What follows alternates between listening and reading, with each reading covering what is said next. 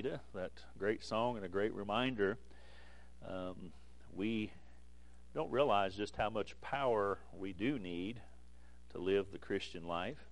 Oftentimes we look for that power from within ourselves, and you'll never find it. Amen. It's all in what we do with Christ. It's all depending upon Him. You know, we can make decisions without the influence of the Lord, and some of those we may get right. But if you've lived any time at all, you probably realize that maybe even most of the time we don't. Amen. And so praise the Lord for, we can depend upon God to direct us. I believe that, don't you? We don't have to. Some would have you to believe that certainly God puts us through storms in life, but a lot of the things we go through are just simply from making unbiblical decisions. That's never God's will. Never God's will for you to make an unbiblical decision. Now, He'll still take that and use it because He loves you, but it's just better to do what God says. Amen. Amen. All right, Psalm number 51. Psalm number 51. Go ahead one last time. Just got one verse of Scripture. We're going to read the same verse we read last Sunday, and I promise we're going to preach through this psalm, but there's just so much in this first verse. And we've been doing a series on let's see, how did I put it up here? What's our Finding Our Way Back to God series is what it is. I can't even remember what the title was, but we've been doing a series of messages on finding our way back to God. And today we're looking at mercy. In other words, and mercy is why you can come to God. And so we're going to define a few things, but notice there in verse 1, notice what David says. Well, I'll give you once again, the backdrop to this psalm. But David says, "Have mercy upon me, O God, according to thy loving kindness." Now notice, mercy upon me, O God. According to thy loving kindness, according to the multitude of thy tender mercies, blot out my transgressions. Now, we need to understand here that this is a person, a man of God, that is not seeking salvation. This is a man of God that is seeking to restore his fellowship with Jesus Christ. So let's go to the Lord in prayer. Father, we thank you for this day. We thank you for the blessings of life. We thank you for your love, your mercy, your grace.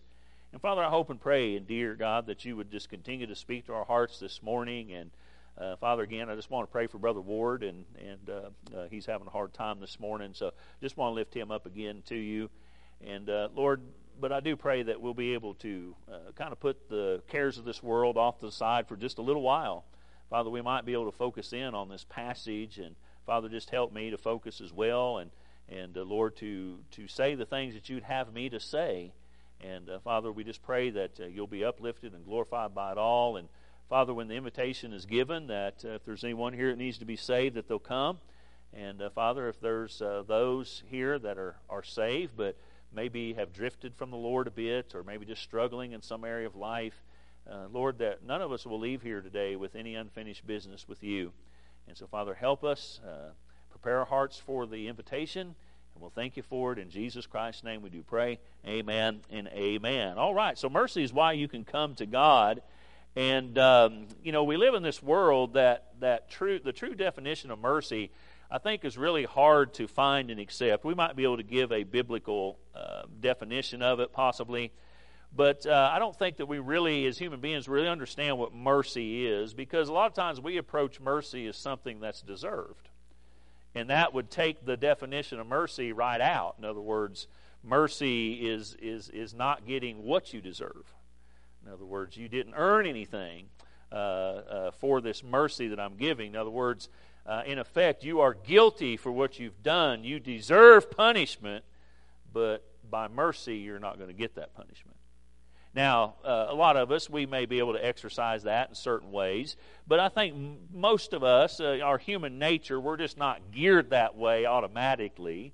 And a lot of it just has to do with what I would just say, maybe we realize it or not, but sometimes we do have a higher opinion of ourselves in matters of morals and those types of things. So much so, as we talked about in Sunday school this morning, that many men think that they've really outgrown God. In other words, they've outgrown what the Bible teaches. And now the Bible doesn't know what's moral, not moral. Here's what's moral. Here's what is not moral. And of course, now we've got things that are bad are called good, and the good called bad.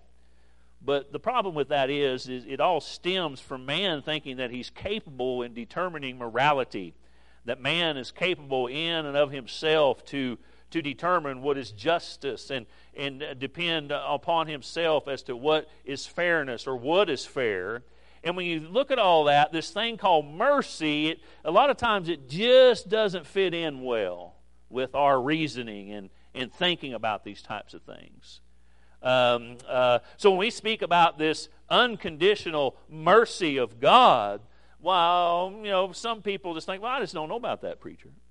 And that's our way, again, that's the way our thinking, when we kind of think too highly of ourselves. In other words, our reason and our way of thinking, those types of things. And certainly the Bible tells us that's what's going on even in the world today.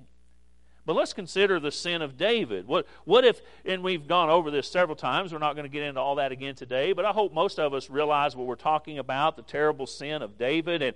But what about if David had done these things in today's world? He was supposed to be, and was, the leader of his nation. Certainly those that are in authority, they ought to set a good standard, amen. In other words, they ought to set some type of good moral standard. I agree with that. I'm with that. Now, we need to be careful about tying leadership roles today and, making connections with that time in the time of David's life. Certainly we could get in some trouble there. But again, if we were looking at it from today, I would suppose that we would all agree that, David abused his position. In other words, he tried to cover it up, his terrible sin that he committed, even to the degree of having an innocent man murdered. I mean, that's about as bad as you can get, isn't it? And he was the leader of a nation. And not only did that bring shame and reproach on the nation of Israel, and even from their enemies in many ways, it was also a terrible blow to David in his personal life as well. But today we would respond. Would we respond to all this with mercy? Maybe some of us would. Maybe some of us wouldn't. I kind of look at it as, he did what? Off with his head. Impeach him. Kick him out. Away with him. And I probably would feel that way myself. So, that's what I mean by this thing of mercy. We don't always really understand exactly the extent of what mercy is. But yet God, we know He's not that way. We know He is a God of mercy, as indicated in our verse of Scripture and elsewhere throughout the Bible. Now, again, I don't want you to ever misunderstand this. I've mentioned this probably every time we've preached out of this series, but I always want you to understand that David indeed paid a high price for his sin. As I mentioned a while ago, it wrecked his family. We preached a whole message on that. It brought immorality to his family, the sword. He lost 3 sons to the grave. But I want you to understand that God's mercy isn't about lessening the awfulness of sin. Sin is certainly a stench in the nose of God. It's not what this is about. But what's amazing about mercy is when we think about all of that, this is why mercy is so amazing to me. His mercy, despite our sin, despite the awful things that man can do, that His mercy will still allow us to approach Him. Amen. I tell you what, that is absolutely amazing to me. And I hope I never get over it, and I hope you never get over it as well if you're saved this morning. Toward the end of the message last Sunday, we saw there as we looked at verse 1, the multitude of His, that is the multitude of Thy mercies, that is God's mercy. And praise the Lord as we ended that message that He has more mercy than we do sin. Amen. That is shouting ground right there. For me, anyway. So this morning, I'd like to focus in on God's mercy and its connection to our being able to approach Him while we are yet sinners. And application could certainly be made if you're here this morning, you're lost, not sure that you're saved.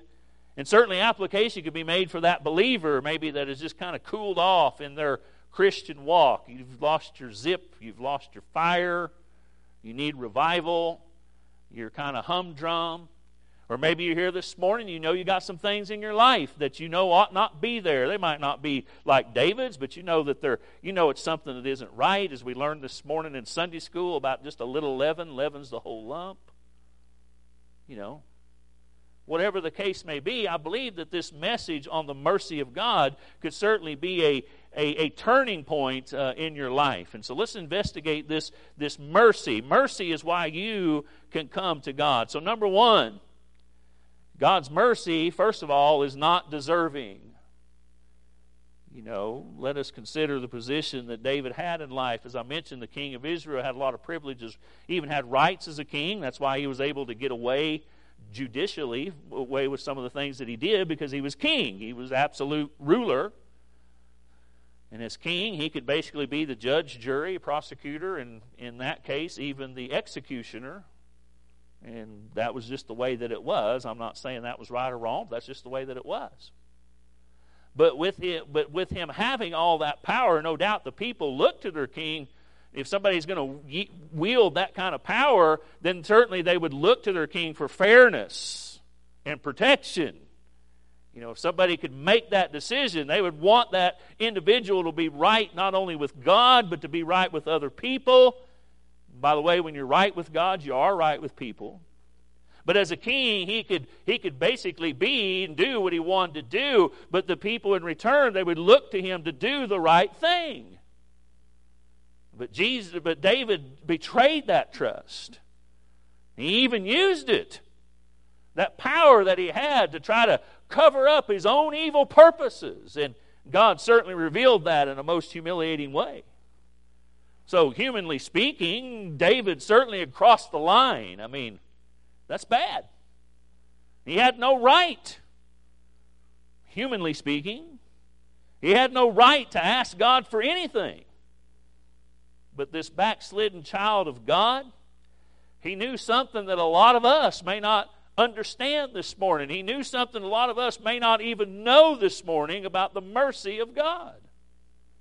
So we have to set aside our attitude toward David in this matter and really just see ourselves.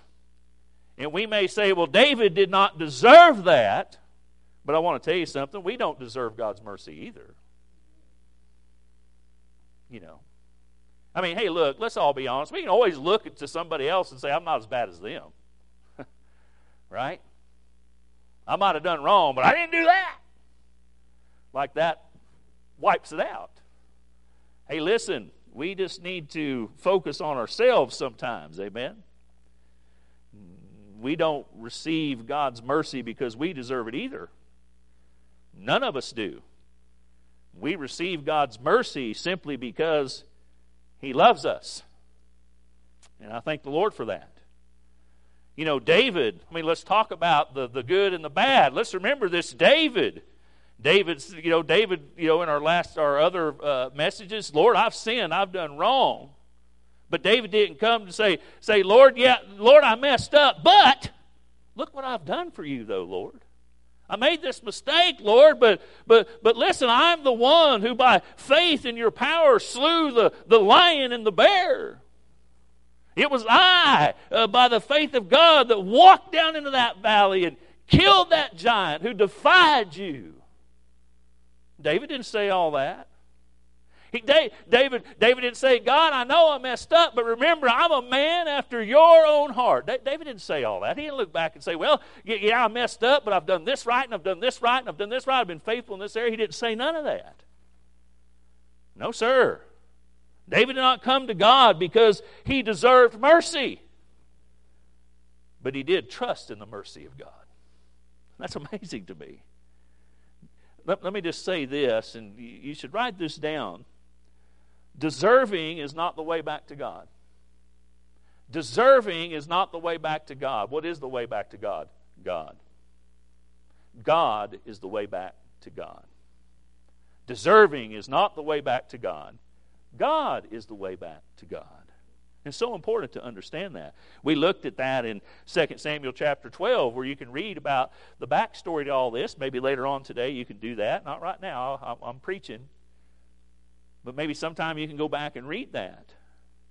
And again, when David was confronted with his sin, he just simply said, I have sinned against the Lord. He didn't have any excuses. And David's sin really, as we talked about, his sin really began. In other words, we saw the fruit of his sin when he did what he did. But David's sin is the same sin that you and I struggle with today, and why we do the things we do and maybe not do the things we ought to do. Our sin is we get away from the Lord. And when you get away from the Lord, there's all types of things that we could fall into and do wrong. And there's sins of omission, there's sins of commission as well. But David's sin was getting away from the Lord, and David's only hope, he knew that, if his sin was getting away from the Lord, listen carefully, David's only hope was getting back to the Lord. Amen. That's what he understood. Did he deserve it? Absolutely not. But deserving has nothing to do with God's mercy. And every one of us that's saved this morning, I ought to thank God for that. Amen. You didn't deserve to be saved. What does it say about salvation in Romans chapter 5, verse 8? But God commended his love toward us in that while we were yet sinners, while we were yet sinners, Christ died for us. While we were yet in our sin, while we were yet guilty, Jesus Christ died for our sin. That's mercy. You did not deserve to be saved. What did you deserve? You deserved to be separated from God forever in a place called hell. That's what you deserved. You might not have did what David did, but we've all come short of the glory of God. There is none righteous, no, not one. We've all gone astray. And if not for God's mercy, if not for God, we could never find our way back to God. Praise the Lord that he died for sinners. So when I think about that, you say, well, I'm saved, preacher. Well, knowing that ought to help you, because if you've drifted away from the Lord, if you're a backslidden child of God this morning, if Christ died for those yet sinning, he's certainly going to have mercy on one of his own. Hallelujah. And David realized this, and that's when he said, God, I have sinned against you. He didn't say, so, okay, Lord, I've sinned against you, so Lord, if you'll just give me some time to make it up to you, I'll get super spiritual, I'll start doing some things around the church, I'll start reading my Bible more, I'll start praying more, Lord, I want to do something deserving of your mercy. But David didn't say all that. He just simply said, I've sinned against you, God, and my only hope is that you have mercy on me. Amen. That was it. That was it. That's the only way we can approach God. And certainly David isn't the only one who didn't deserve God's mercy. Again, if you're saved today, understand, as I mentioned already, we didn't deserve it. None of us deserve to be saved. You know, and again, even some of us that are saved, you know, I wrestle with these things sometimes. You know, boy, I still don't see how someone in David's position who had so much power, why God would bestow any mercy on him. But we ought not ask that. We ought not ask how God could give someone like David mercy. Really what we ought to say, because we only know our own heart, really what we ought to be saying is, how could God forgive someone like me? I'm the worst Christian I know. I'm the worst person I know, because I don't know everybody's heart, but I know my own. And I know compared to the righteousness and glory of God, I would be in big trouble if not for the mercy of God. Amen. And although I don't know it, but I believe that we all probably could say the same thing. Because without the mercy of God, nobody's ever lived a good enough life on their own without the mercy of God. To live a good life without the mercy of God is a good thing, but in the end, you'll still die and spend eternity in hell forever. Amen. We have to have the mercy of God. We also have to have the mercy of God to renew that fellowship with Him, too, when we get away from Him. So if you've gotten away from God, we don't want to try to earn His mercy, because that can't be done. God's mercy is not deserving. God is the way back to God. The mercy is ready to be applied. Number two, God's mercy is our only option to approaching God. We go back to our text again, where it says, "Have mercy upon me, O God." How? According to thy loving kindness, according to the multitude of thy tender mercies, blot out my transgressions. That's an amazing thought there. Have mercy according to what? To my acceptability, to my works? No. It has nothing to do with me. It's totally dependent upon the mercy, the loving kindness, even the tender mercies, the multitude of tender mercies of God. So listen, if you strayed from God, you need to quit trying to do things to make up for that, because it's futile. It'll never work if that's the only thing you're trying to do, because you'll get to the point where you feel like, well, I've done more good than bad, so now I can get away from God for a little while longer. I mean, that's what people do. They get out of church, so they come 3 or 4 Sundays in a row, and then they get back out for 2 or 3 Sundays in a row, and they go, well, I better go back. I ain't been in a while. So you see what I'm saying? Listen, God's way bigger than that. Amen. We talk about deserve. He certainly deserves more than that. But again, that's forgetting about the mercy of God. Somebody that really understands the mercy of God won't handle God that way.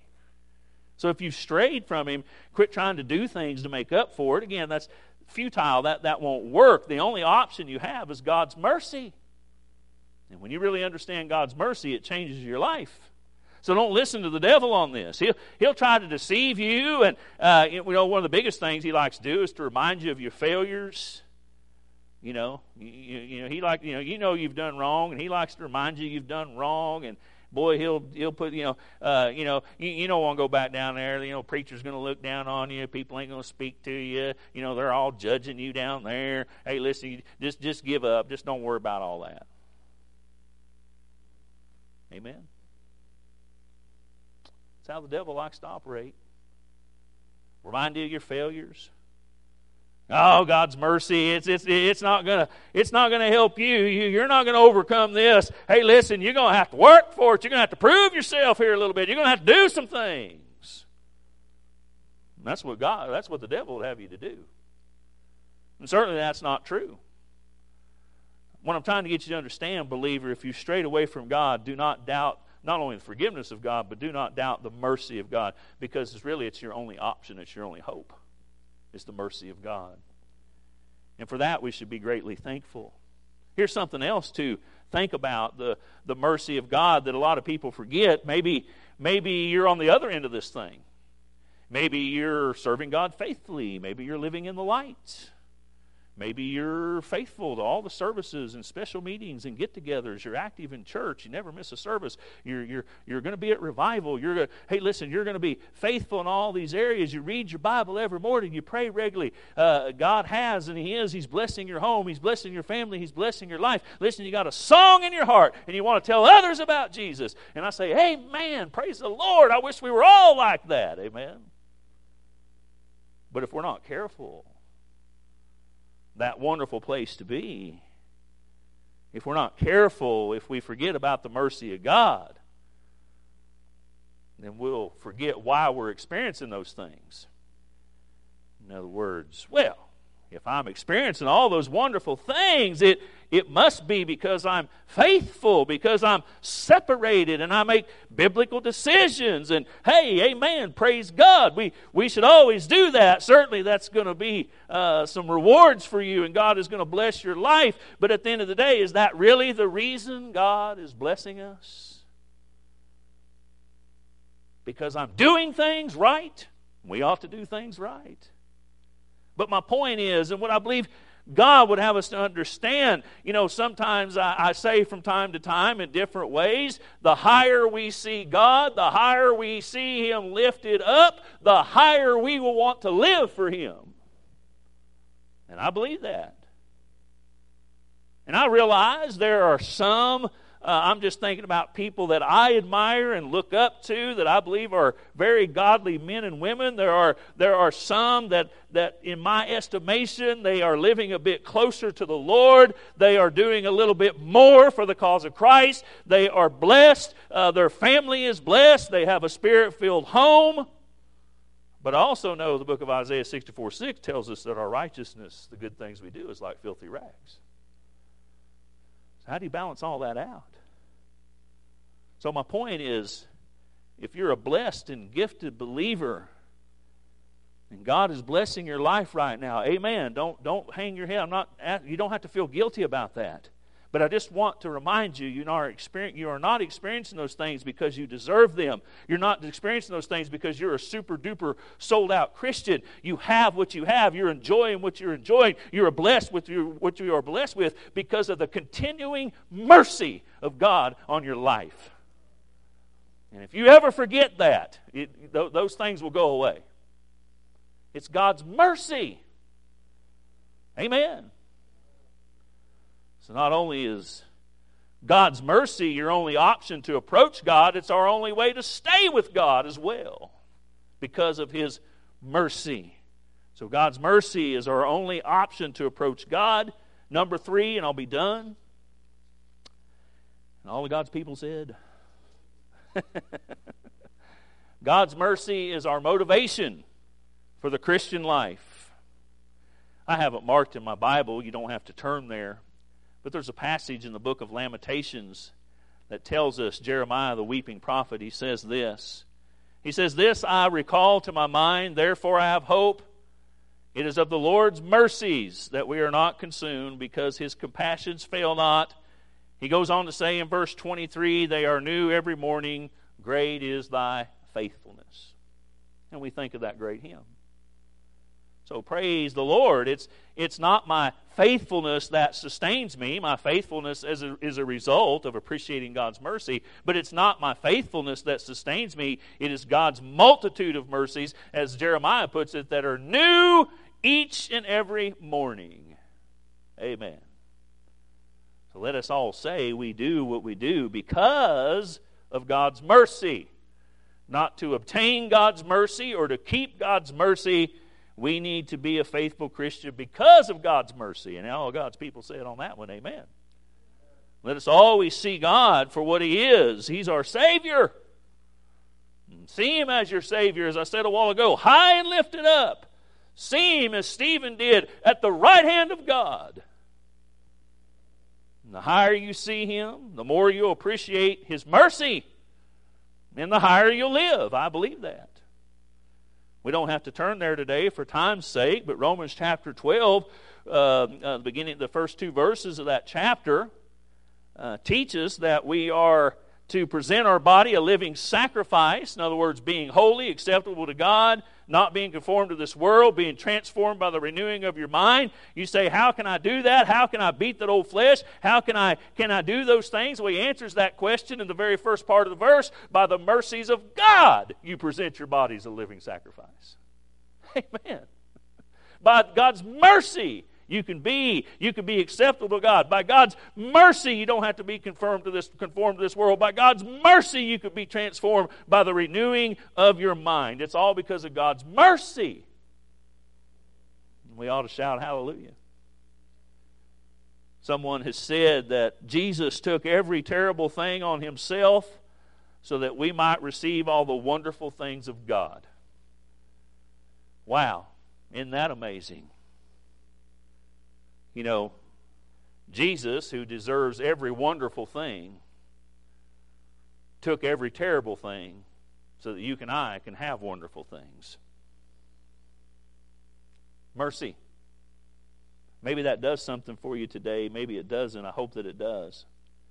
If you're not being faithful to Him, that in itself ought to motivate you to say, Lord, I love your mercy. I want to take advantage of this gift that you've given me, your mercy. This should be the reason we do all we do for God, because of His never-ending mercy.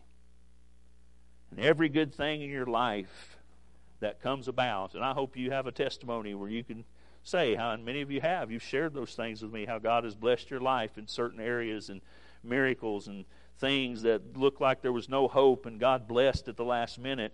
Listen, all those things, you should always thank God for His mercy on your life.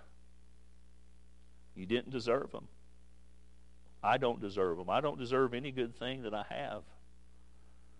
The mercy of God is the only way I or anybody else this morning can even approach God. Maybe things are good with you and God. Maybe you're faithful. You're doing things great. Amen. That's great. But that's not why you approach God. You can only approach God because of His mercy. And sinner, lost person, I want you to understand, you too can approach God through faith in the grace of God. You can call upon that mercy and be saved forever from your sin. Believer, if you've backslidden from God, you're not doing things that you ought to be doing, hey, listen, quit trying to figure out how to make up for that and just call upon the mercy of God. Because I guarantee He's waiting for you. He's ready. He's ready. So listen, the mercy of God's the only way that you or I, anyone else can approach Him. God's mercy is not deserving. It's really our only option if we want to be right with God is through mercy, whether it's salvation or fellowship. But that mercy ought to be our motivation as to why we do what we do and don't do the things we ought to do. When we forget His mercy, we'll start living like the rest of the world. We don't want to do that, amen? So we need to understand the things about God's mercy this morning. I'm going to ask you, if you will, to stand with your heads bowed and your eyes closed as our pianist comes. And if God is speaking to your heart this morning in any way, if you need to be saved, you come and get my attention. We'll take somebody to take the Word of God, show you how to be saved. You just need somebody to pray with you. You come and get my attention, we'll get somebody.